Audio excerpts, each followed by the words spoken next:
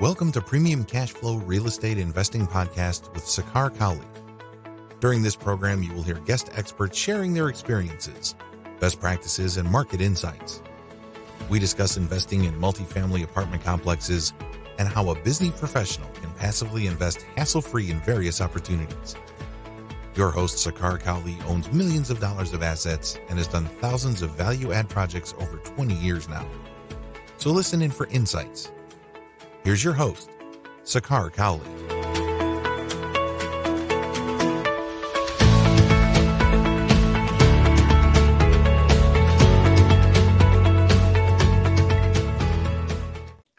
Welcome to another edition of Premium Cash Flow Podcast. Today, I have the pleasure of welcoming Victor Menes to the show. Thank you for coming on, Victor. I appreciate your time today. Great to be here. Awesome. Thank you, Victor. So for viewers and listeners, Victor is a veteran in the industry. He has done a lot of work as far as construction and syndicated assets go.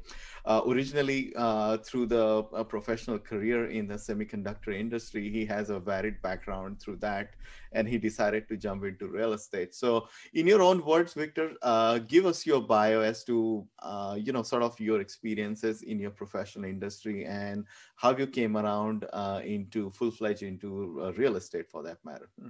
Well, certainly my path into the world of real estate investing and development was probably not the typical career path. I started my career as a microprocessor designer, trained as an electrical engineer, building processors for telecom applications initially, and then increasingly for a very wide array of applications. So, for example, I've got some of the support chips that sit around a microprocessor in all kinds of applications, everything from Hewlett-Packard storage networks to Brocade fiber channel switches to I've even got a chip in the Patriot missile. I mean, I've got chips in all kinds of hundreds and hundreds of different applications. If you've flown, for example, on an Airbus aircraft, the seat back display that shows the movies, that's made by a French company called Thales, and that's the Thales 4400 system with my microprocessor in it.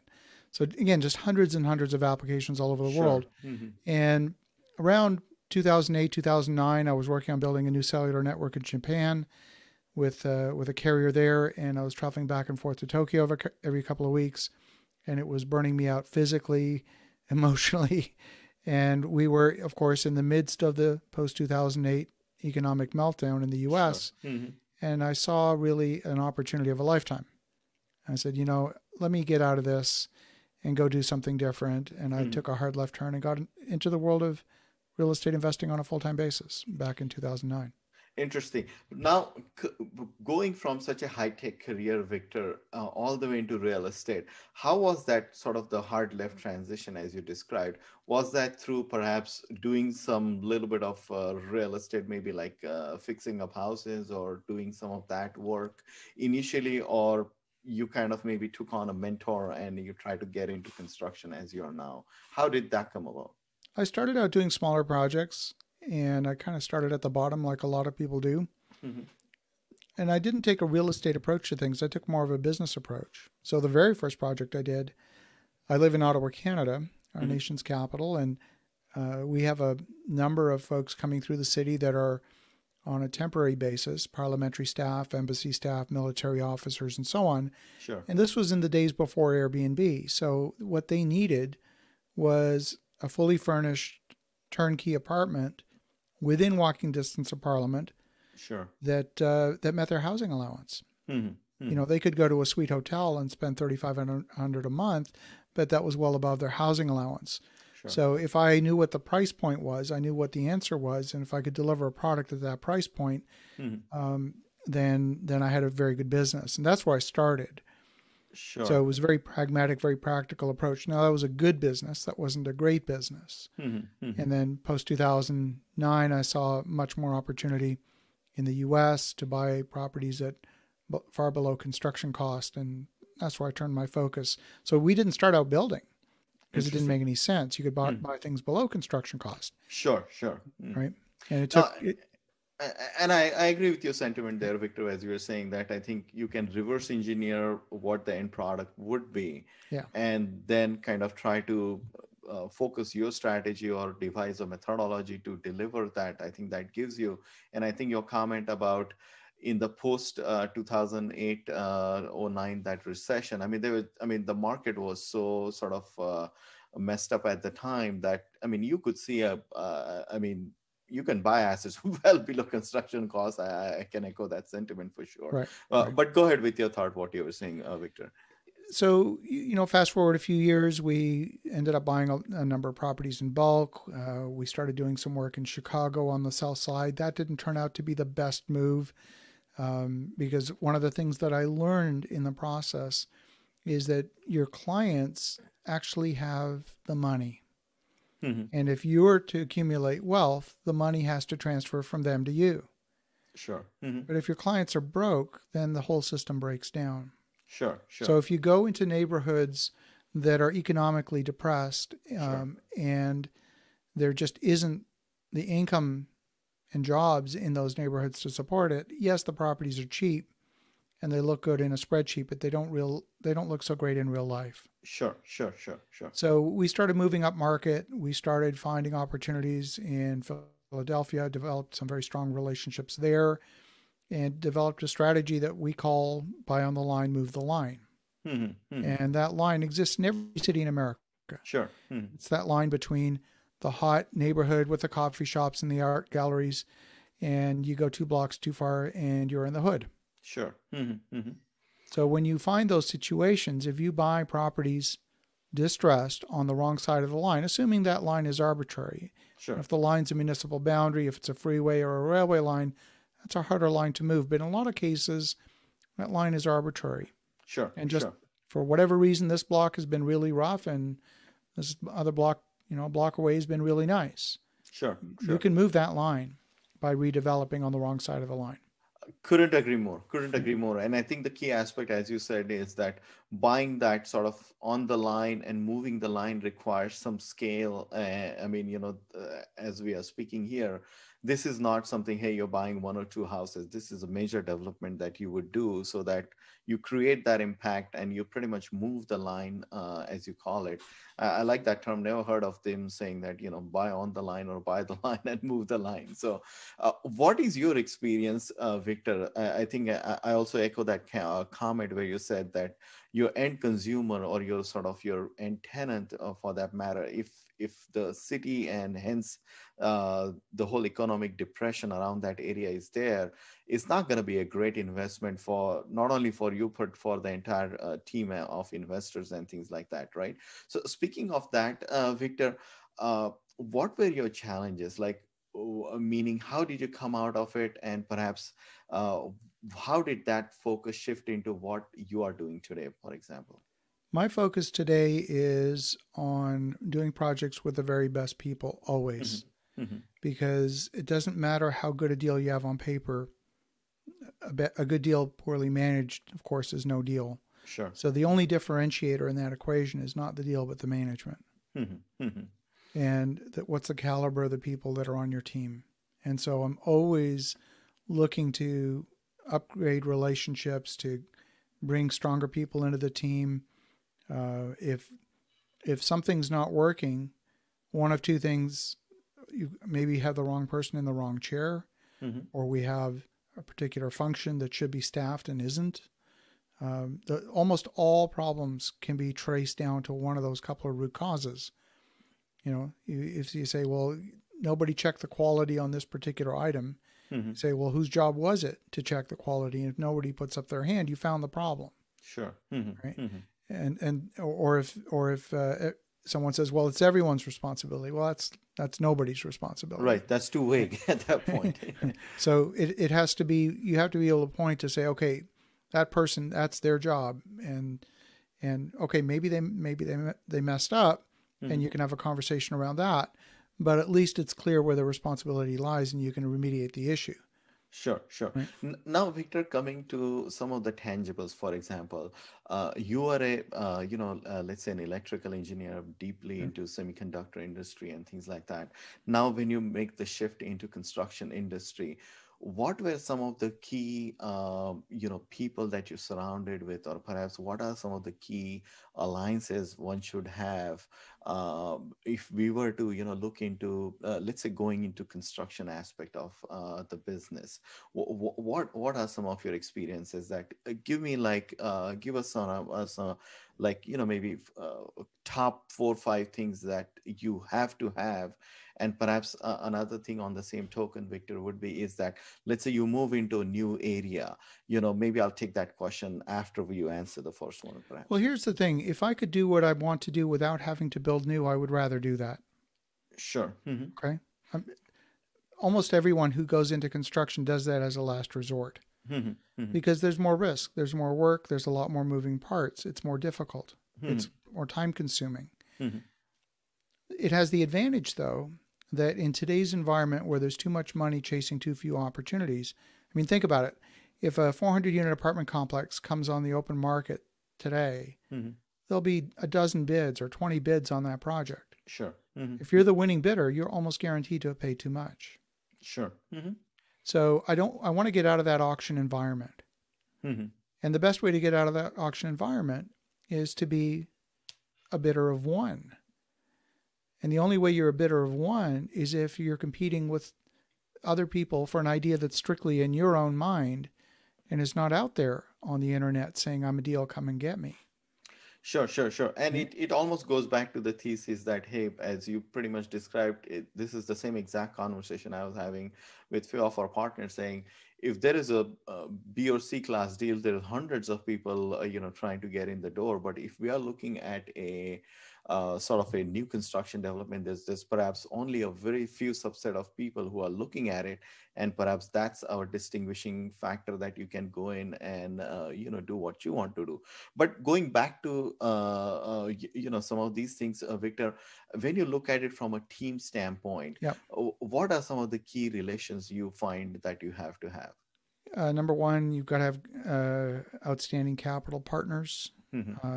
You've got to have people with very good construction experience.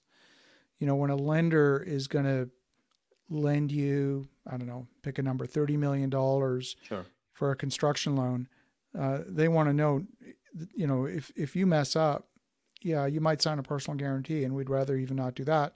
They might come after you personally, but if their money is most secure, not based on anyone's balance sheet, but based on someone's track record and experience Sure. managing projects of that type. So they want to know that the people that are doing this have that experience. Sure. For example, a project that I'm doing here in Ottawa, Canada, one of my partners on this project is one of the premier builders in our home city. He's built thousands and thousands of units.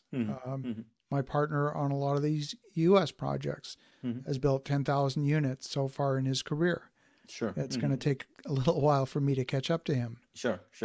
So when the lender says, well, show us your development resume. Well, I push his resume to the front. Sure. So that makes all the difference. Awesome. It's the power of the team that pushes the whole team forward. Absolutely. Sure. Awesome. Now, speaking of, the project specifics, Victor, for example, what are some of the things you look for in a sort of in an asset?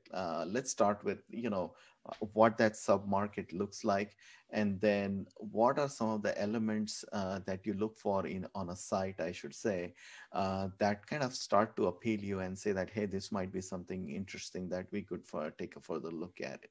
I'm looking for demographics. I'm looking for jobs. I'm looking for population growth. So, for example, I want cities that are experiencing that influx of population for a variety of reasons. I want to see the draw of employment for sure. I want to see a mismatch between demand and supply, more demand than supply. Sure. And I want to see things that are holding back the supply, because eventually, in any attractive market, it'll get oversupplied. We've seen it in Seattle. We've seen it in New York City. We've seen it in Miami a couple of times. Money starts chasing these opportunities and gets ahead of itself. Sure. So you don't want to end up on the wrong side of history with that situation. So you want that mismatch between demand and supply. You want strong fundamentals. You want to make sure that there's a margin, a profit margin. If you can build at, say, today, $130 a square foot, that you can sell that in the open market for double that. Sure. Or, or get it valued at something substantially Closer above to that. Right. So you're looking for all those fundamentals. Mm-hmm. And if they're not there, if even one of them is missing, you don't do it. Mm-hmm. Interesting. Now, on the similar topic, Victor, how do you control some of the risk in that? Like, you have sort of a, let's pick a number. Like, you have a project that spans for, let's say, 2 year as far as 18 months to a couple of years as far as the core construction goes. What are some of the top risks in your mind that you're kind of weighing as you execute some of these projects? Oh, how much time do we have? That will be a podcast in itself. Yes. Yeah, there's obviously a number of things that can happen. I mean, who would have predicted that we would be facing a global pandemic? Oh, And sure. Mm-hmm. So in 2020 and 2021, most people have a much more sanguine perspective on risk than they might have 2 years earlier. Sure. Where they said, no, the economy's going gangbusters. True. Unemployment's at 5% and everything. The world is We great. are just going to fly. Right. Exactly. So 2020's taught everybody an awful lot about even some of the things that can go wrong, even in an otherwise safe environment. Sure. Mm-hmm. Countering that, of course, we have still a tremendous amount of liquidity in the market, a lot of cash available. The thing where people get into trouble is if they have projects that are undercapitalized, and nothing wrong with the project. They just ran out of cash because they didn't budget properly. Sure. That's hard to fix. Sure. Unless you recapitalize a project. You can have economic situations change. If you are in a community that is heavily tied to, let's say, the price of a particular commodity, copper, gold, oil, whatever, and that community lives and dies on the price of that commodity, well, you've got some risk. Sure. Right? It's a one-trick pony that can go dead real quick. Yeah, exactly. So for example, would I invest in certain smaller communities in North Dakota? Sure. Probably not. Right. Because they're very much upstream and they're sensitive to the price of crude oil. Sure. Would I do something in the energy corridor along the Gulf Coast where it's all midstream and downstream, refining, distribution, and all the rest? That feels safer to me. So it all depends. You just got to look at those economic fundamentals. And of course, real estate as always is hyper local. Absolutely. Now, speaking of these projects, Victor, do you typically go with land development from ground up, or meaning you're acquiring a blank piece of land and rezoning and things like that? That in itself, adds let's say a couple of years to your life cycle, or is your preferred way of buying is that, hey, something is already zoned, sort of shovel ready, for lack of a better word, and then use a kind of, you're on the racing track, so to speak, at that point? What are some of your considerations when you take some of these sites for acquisition?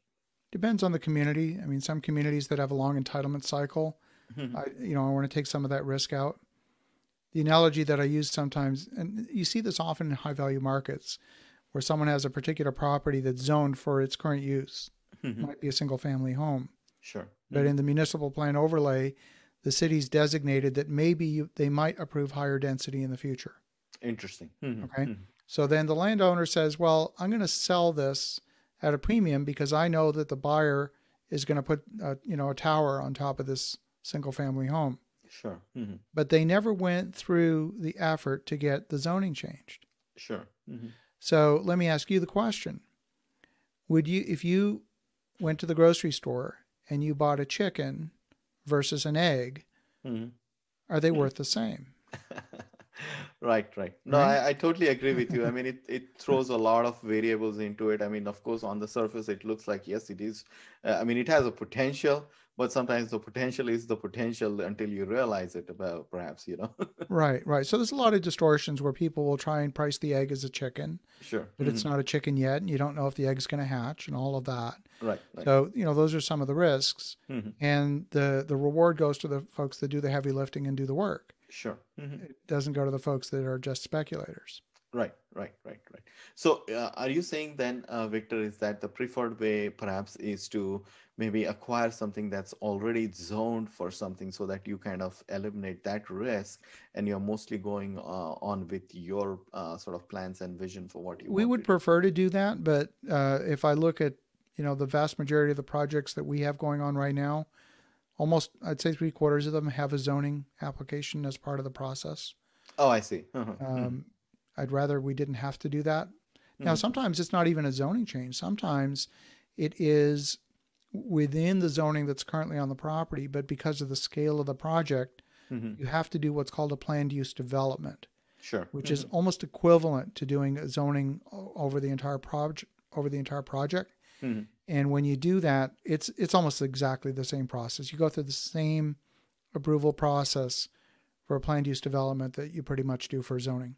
Sure, sure. Now, coming back to some of the nuts and bolts of the capital aspects of these, Victor, uh, let's start maybe step by step as far as how you would first off structure these deals, or maybe let me take a step back. Like when you're acquiring this, obviously the construction and the end exit is years away. So give us a sense of how you're structuring these deals from a sort of a deal standpoint. That is it something, I mean, I know in the multifamily world how we do it, but from a construction side, what are some of the typical ways of how you do this? Well, there's two parts to this. I mean, the first is the construction, and then there's the actual, the equity investment and what does that look like from the investor standpoint. Mhm, mhm, So typically, you're going to have two phases of your financing. The first that governs your construction, and then your permanent financing. mhm, mhm. Sometimes you'll get the same lender to do a construction loan that will convert to permanent, Permanent, correct. um, but often they're separated. Mhm, We're not huge fans of signing recourse debt, meaning we're not huge fans of signing personal guarantees. And to get non-recourse construction loans is a little bit more difficult. mhm, mhm, Not many lenders will do that. mhm. So sometimes you end up paying a little bit more for that because Sure. the lender's taking a bit more risk. It also means that they're going to be not going to be willing to lend at that higher ratio. So they may only lend at 70 or 75% loan to cost. Sure. Whereas in the world of permanent financing, you might get a lender that's willing to lend at 75 or 80% loan to value, which is a Which is a much higher number, big difference, right? right? So we may sometimes, for example, finance the construction using a conventional construction loan, non-recourse construction loan, Mhm, at maybe 75% loan to cost, and then we may refinance maybe with a HUD product like a 223F product mhm. or an agency loan like Fannie or Freddie at a much higher ratio, and that's permanent financing, of course, at a much lower rate. We can often, of course, not only repay the original construction loan out of that refi into permanent financing, can often pay back at least a portion, sometimes even all of the equity investment and Mhm, do a mhm. full cash out refi when we convert into permanent financing. That is the goal. Sure, sure. We want to get the investors their money back and use that refinance as an interim exit so that we get all of our chips off the table and we're still holding a nice brand new quality producing asset that is at a reasonable equity ratio but with no cash tied up in it. Sure, sure. Now, Victor, as far as structuring the deal, I mean, thank you for clarifying sort of the financing part of it. But let's say if we were to involve investors into this deal, what does that look like? Like, what sort of pref, if any, or perhaps what sort of split we are offering in It, general? it, I don't want to get into details because we're not here soliciting for anything, and I Sure, sure. certainly don't want to be perceived as that. Right, right. But what we do is, we'll typically have one class of shares for the deal sponsors. Mm-hmm. a separate class of shares for the limited partners that are investing in the project. Mm-hmm. We will often put in a preferred return, Sure. and that preferred return is there against the invested capital. And so a simple way to think about Mm-hmm. that preferred return is, I'm going to use a little bit of a different terminology. Imagine for the moment if you had a convertible note, a convertible loan, Mm-hmm. where at the beginning of the project, that loan appears like a debt instrument. It's got an interest rate attached to it. Mm-hmm. And then on refinance, that loan converts from being a loan to equity. Mm-hmm. Mm-hmm. And so now you've got equity, the interest rate disappears, because now you've got cash flow. And what that does, it creates a mechanism whereby during your construction phase, during that period where you didn't have income in the project, there was still income flowing back to the investors. They get all or most of their money back on conversion to equity. And then they're still holding their equity position in the deal and Sure. getting cash flow for a very maybe small amount of cash left in the deal. Sure. So that's typically the structure we like to use. Something along that kind of theme Mm-hmm. is Mm-hmm. is the way we approach it. I see. Now, speaking of, you know, uh, like construction of this, Victor, uh, we know that you have a Class A construction that's completely, luxury style decked out with, let's say, granite glass and things like that, right? But, you have the lower set of construction, which could be, perhaps just a modest construction, looks great, it's livable, it's clean, works functionally great, and things like that.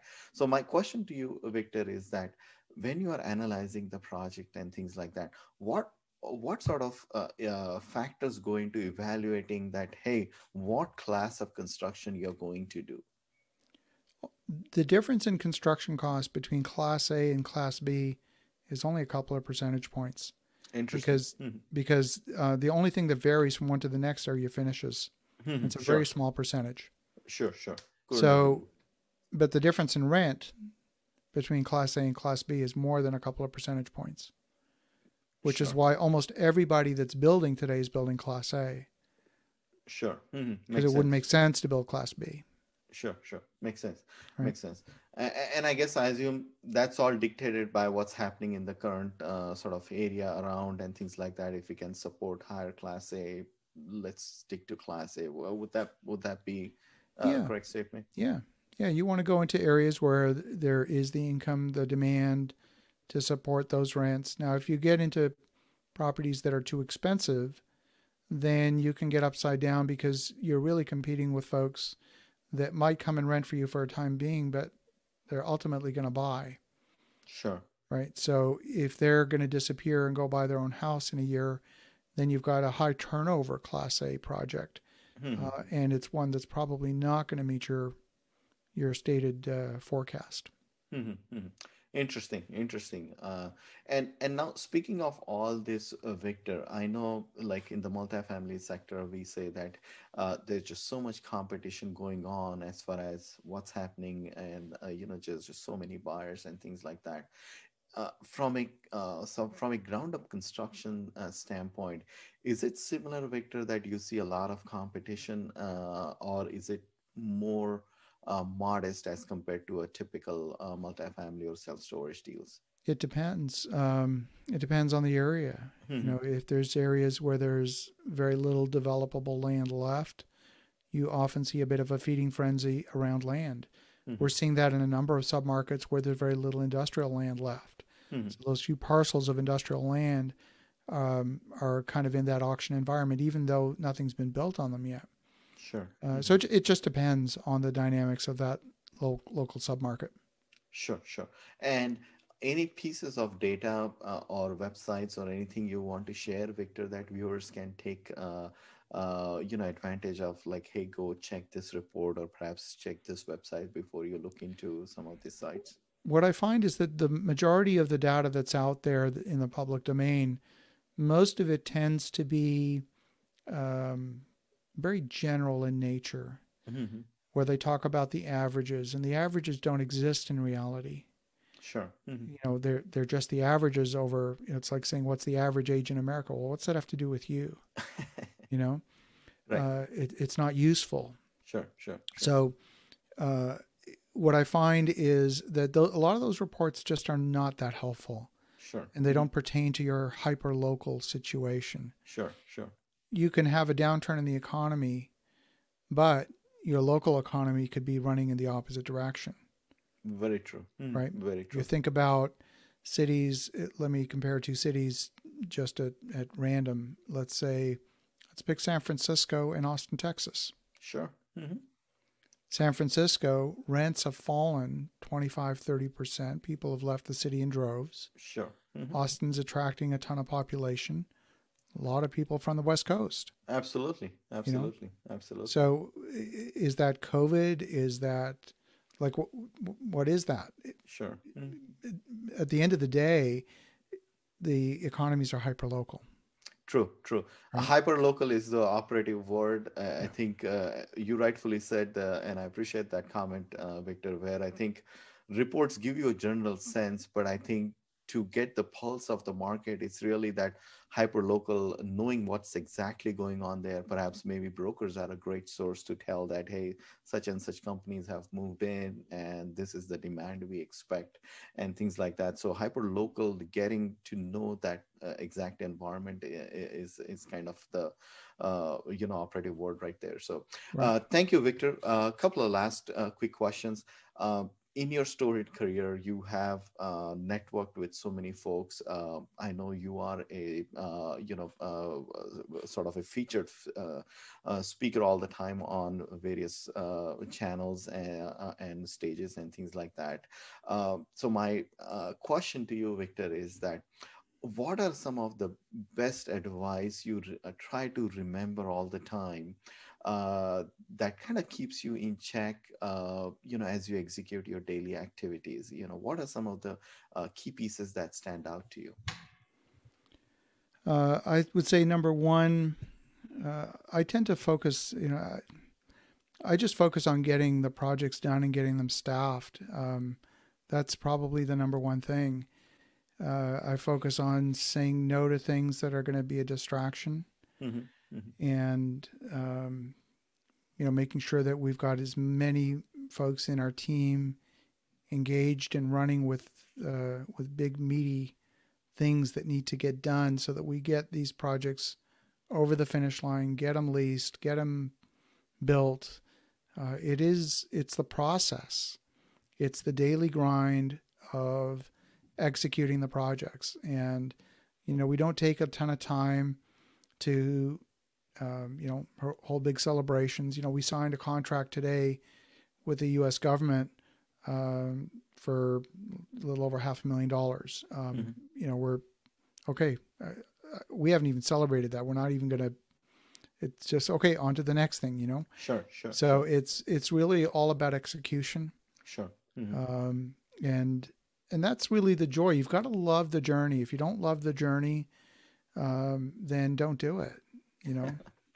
Love that. Absolutely. Yeah. I think keeping eye on the ball and not getting overexcited, just keep the traction and the friction going and, love the journey. So I appreciate it, Victor. For viewers and listeners, kindly share, how they can find you and learn more about your company and everything that you have going on around you. Well, probably the best way to connect, I'm the host of the Real Estate Espresso podcast. This is a daily show 7 days a week. Awesome. Where we talk about literally what's new in the world of real estate investing on a daily basis. And so we've got a large and growing and loyal listener base. We have some amazing guests on the show. On the weekday show, it's just me, 5 minutes. And the weekend edition are interviews with notable people from the world of real estate investing. And so that's an awful lot of fun. It's a great way to connect with me and learn a little bit more about what we're doing. And it's really pure education about what's happening in the world of investing. And if they want to get in touch directly, reach out to me directly at victorjm.com. That's my website, victorjm.com. And thank you for having me. Awesome. So for viewers and listeners, that's Real Estate Espresso podcast with Victor. Please log in and check him out. I have personally been benefited, and some of the featured stars, you would probably see them on TV and things like that. So it is a great source of information. Thank you, Victor. It is a great episode. I'm personally going to rewind and rewatch.